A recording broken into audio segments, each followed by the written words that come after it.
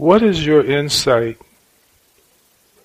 into our study so far? What is it that you're picking up? What is this whole book, the 5 things we cannot change, and the various chapters on the inside, what are they pointing to? What is it pointing to? Yes? I don't know if this Ed, I like how through his own life he's found specific relevant ways that work. Well, that's true. But what are the relevant ways? What? In those 5. Okay.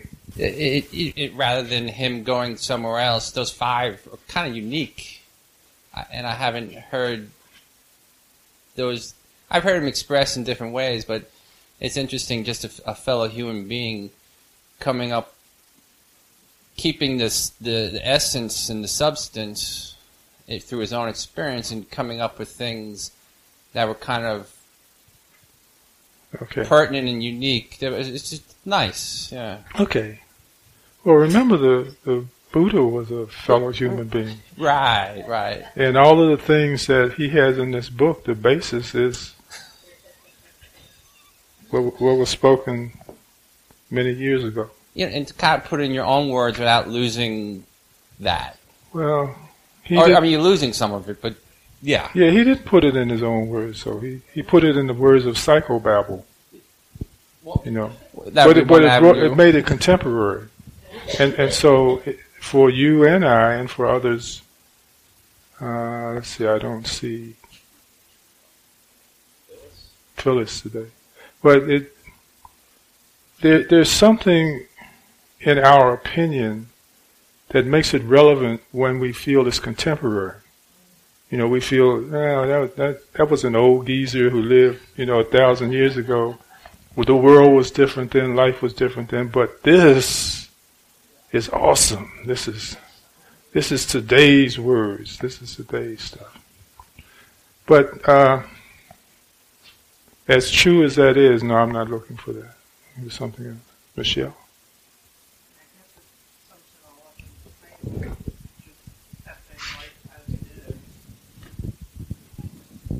Okay. So again, we've heard that for 2,600 years. That to be present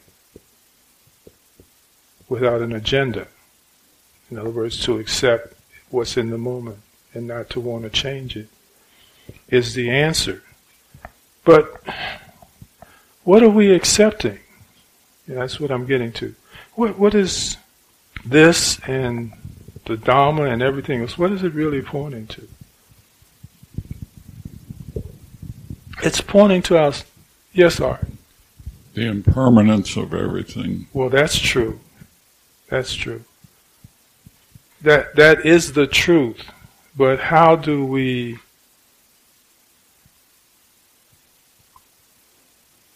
commingle with that impermanence?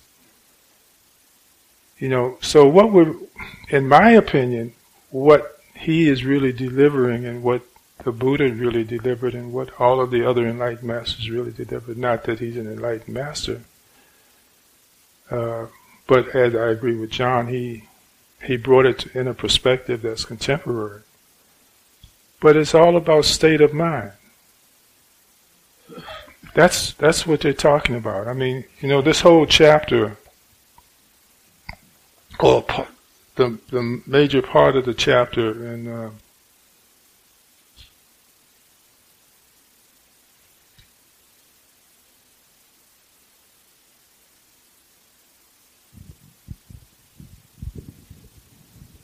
things don't go according to plan.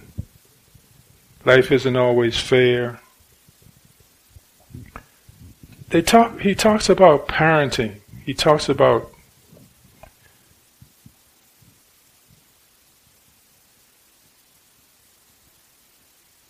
the influence of parenting, whether it be loving and wrapping a person up and protecting them, or whether it be abandoning them from the sense of not giving them any love. what it still does is develop our state of mind as to how then we commingle with our own reality. So,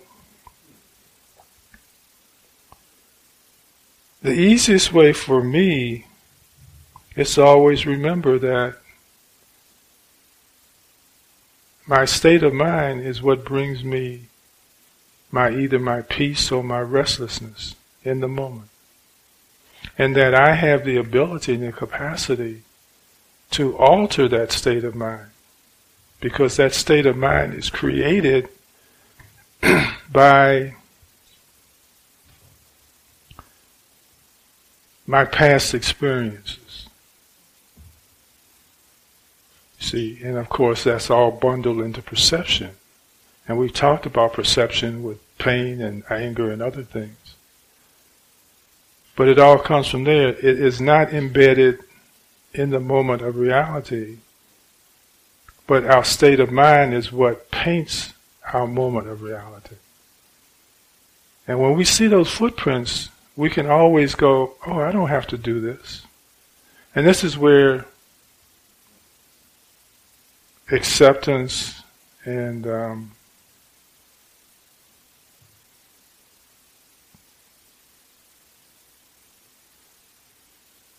saying yes. Again, just another way of saying accept.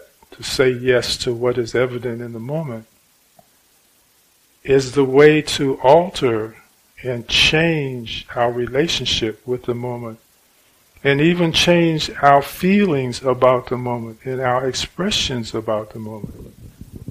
So again, when we think of it that way, then we also see it as a way to understand emptiness. Because if the moment were concrete and real and true, then no matter what we thought or did, it wouldn't change the moment. Yes, Art. May I ask you to speak to a little bit the idea of agenda? Because you mentioned it a moment ago, and that's become a big word to me recently. Mm-hmm. And the awareness, the self-awareness that I always have an agenda. And I mean, within reason, even if I woke up this morning and I said, well, today I'm not going to have an agenda, that's an agenda in and of itself. That's true. Can you help us parse that fine line between having some kind of an agenda and yet when life pushes back at us, we need to wake up and say, hold on. Well, I the way I would phrase it would be that, as opposed to using the term agenda, which I do, because that connotates, or that brings up a certain wanting it to be the way that I planned it to be, that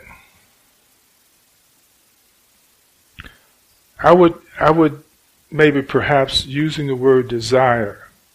Okay, for instance, you had a desire to come to Dharma today. So you got up and you shaved and you put your shoes on and brushed your teeth, and put your clothes on and all of those things.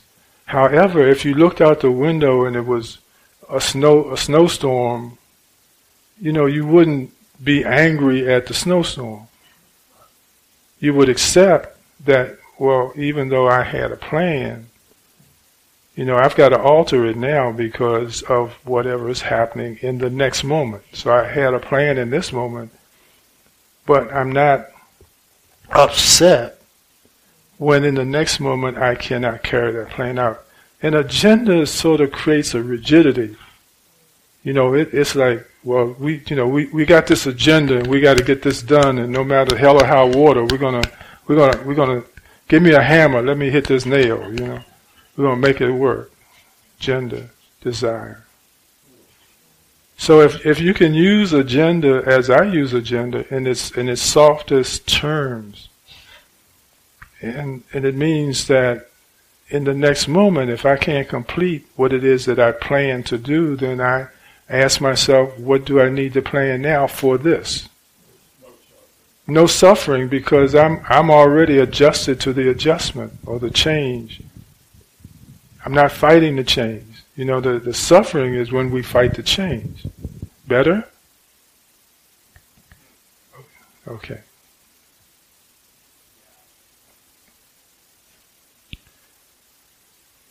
So, to me, this is the deeper message, or the common denominator. Oh, no, it's not the common denominator. It's one of the messages under all of the blah blah that's in the book. When we talk about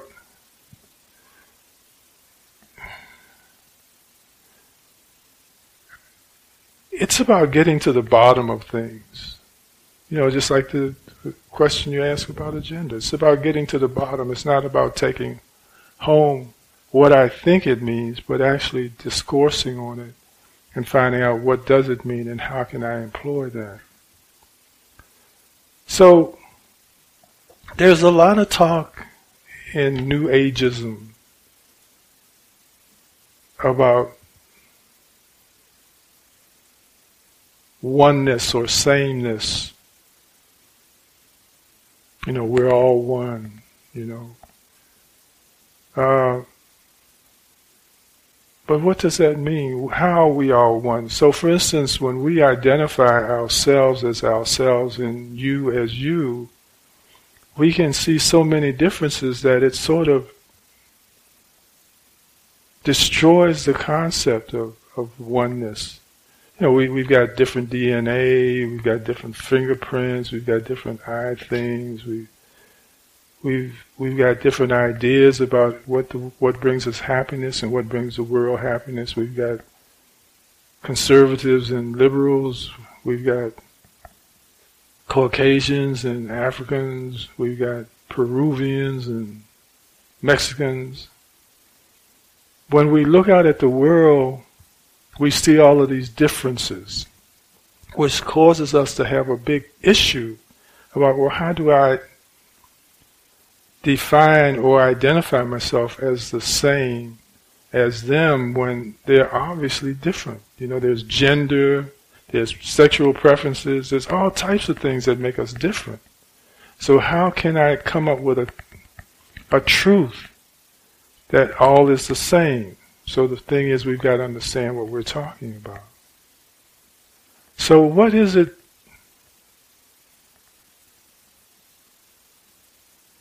What can you identify as the same as?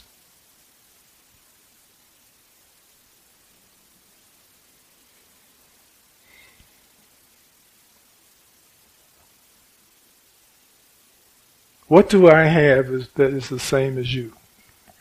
Yes, sir. What I see when I ask myself that question is that we first of all spring from the same thing, and I'm not quite sure what that is. So then you don't know what the sameness is. Then I don't know. I don't know what that that energy is that we all come from. And then we all inhabit the same place and time. And that is that in itself, to me, is a room for commonality.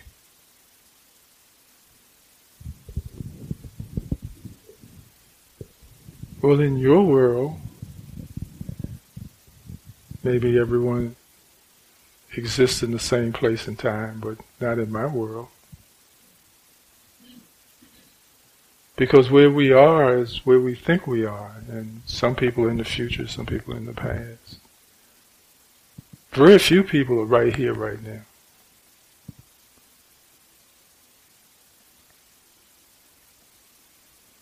Yes. One commonality that I come up with is the just all the living beings here that just born and die. So in that destiny, we all just the same. And then one of the things that actually this oneness the concept that helped me was with the Chile Qigong. The 6 directions, when we think about sky and all that. So that, the more I practice, I use that in Tai Chi chair, or now, even when I'm driving, or whatever I'm cooking or whatever, my being is just connected to infinite 6 direction. Okay, how do you know you're connected? I think that I projected myself that way, or imagined that way, or maybe now becoming a habit of feeling it. I don't know, but how do you know you projected yourself? How do I know? Because I sense that I am in that infinite space. Okay, can you give me another word for sense? Feeling. Can you give me another word for feeling? Awareness. I like that word. So it was interesting that I was when the higher brain living, that when the Dr. Cotton tried to give in to people that our physical self, gross self, and then the subtle body and unitary and all that, and then I'm like. People were asking, how do you know? So I'm going to giving this example of just myself. This is how myself felt just really in the world. So now when I see the trees or skies or mountains or whatever, just automatically I'm floating in that space connected. It's just, it's an awareness. Okay. Yeah. So we can all experience the awareness of awareness. And that's our common. Everyone has that. Everyone can and should and has tasted being aware. I used to have a Sangha member that I haven't seen for a while, but his question was always, who is it that knows I'm watching TV?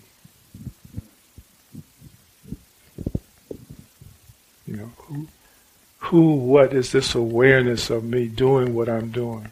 This observer has been, like from a childhood, I have an observer of that. So I always notice that it's like some kind of movie, some awareness here. But I think with this Chile Qigong, now that awareness expanded. Who's aware of this awareness, right? So I think it has a level of expanding. Then it's become very impersonal because this consciousness is just like. So then this awareness that you're aware of, you are aware that it's everywhere. Right. So that consciousness to me brings me the understanding of oneness, because it's for me, and then the other person also must have an observer, but then if we keep going with it, we're all going to be in the same conscious level. That's what I think of it. Thank you. Okay. Unless anyone else has anything else to say, let's go to that space. Are you beginning to find a place in awareness? Are you beginning to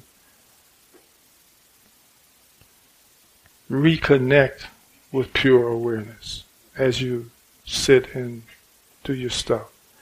Is it still I am doing this, or is it just being this that's being done? Okay. So when you're focusing on breath, or on feeling, or on body, on thoughts, you realize that you're beginning to access this reality of awareness. You're being aware of something going on around you. And that awareness and that experience takes you beyond ego, beyond selfness. Because as you say, you know you're doing this, but then where's this awareness of me doing what I'm doing? So you're beyond, there's this portal that's beyond ego, beyond selfness, that you can just slide into. And as Terry said, and as Hunter said, that's where we all came from.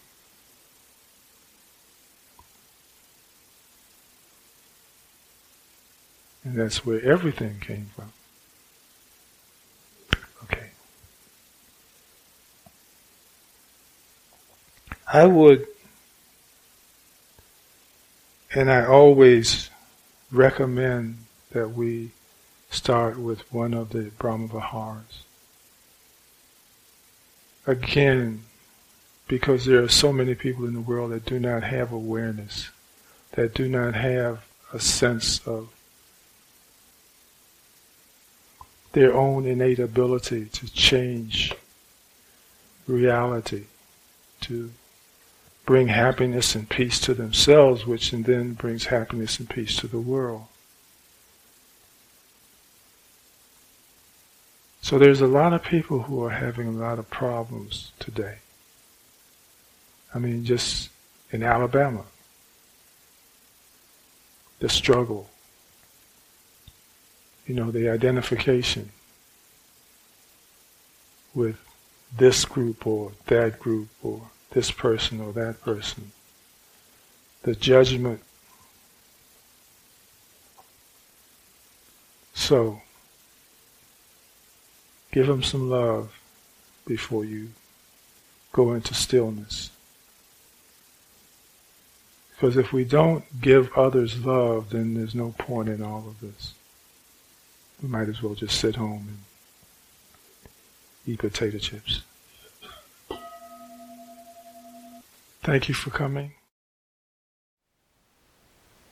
Thank you for listening. To learn how you can support the teachers and Dharma Seed, please visit dharmaseed.org/donate.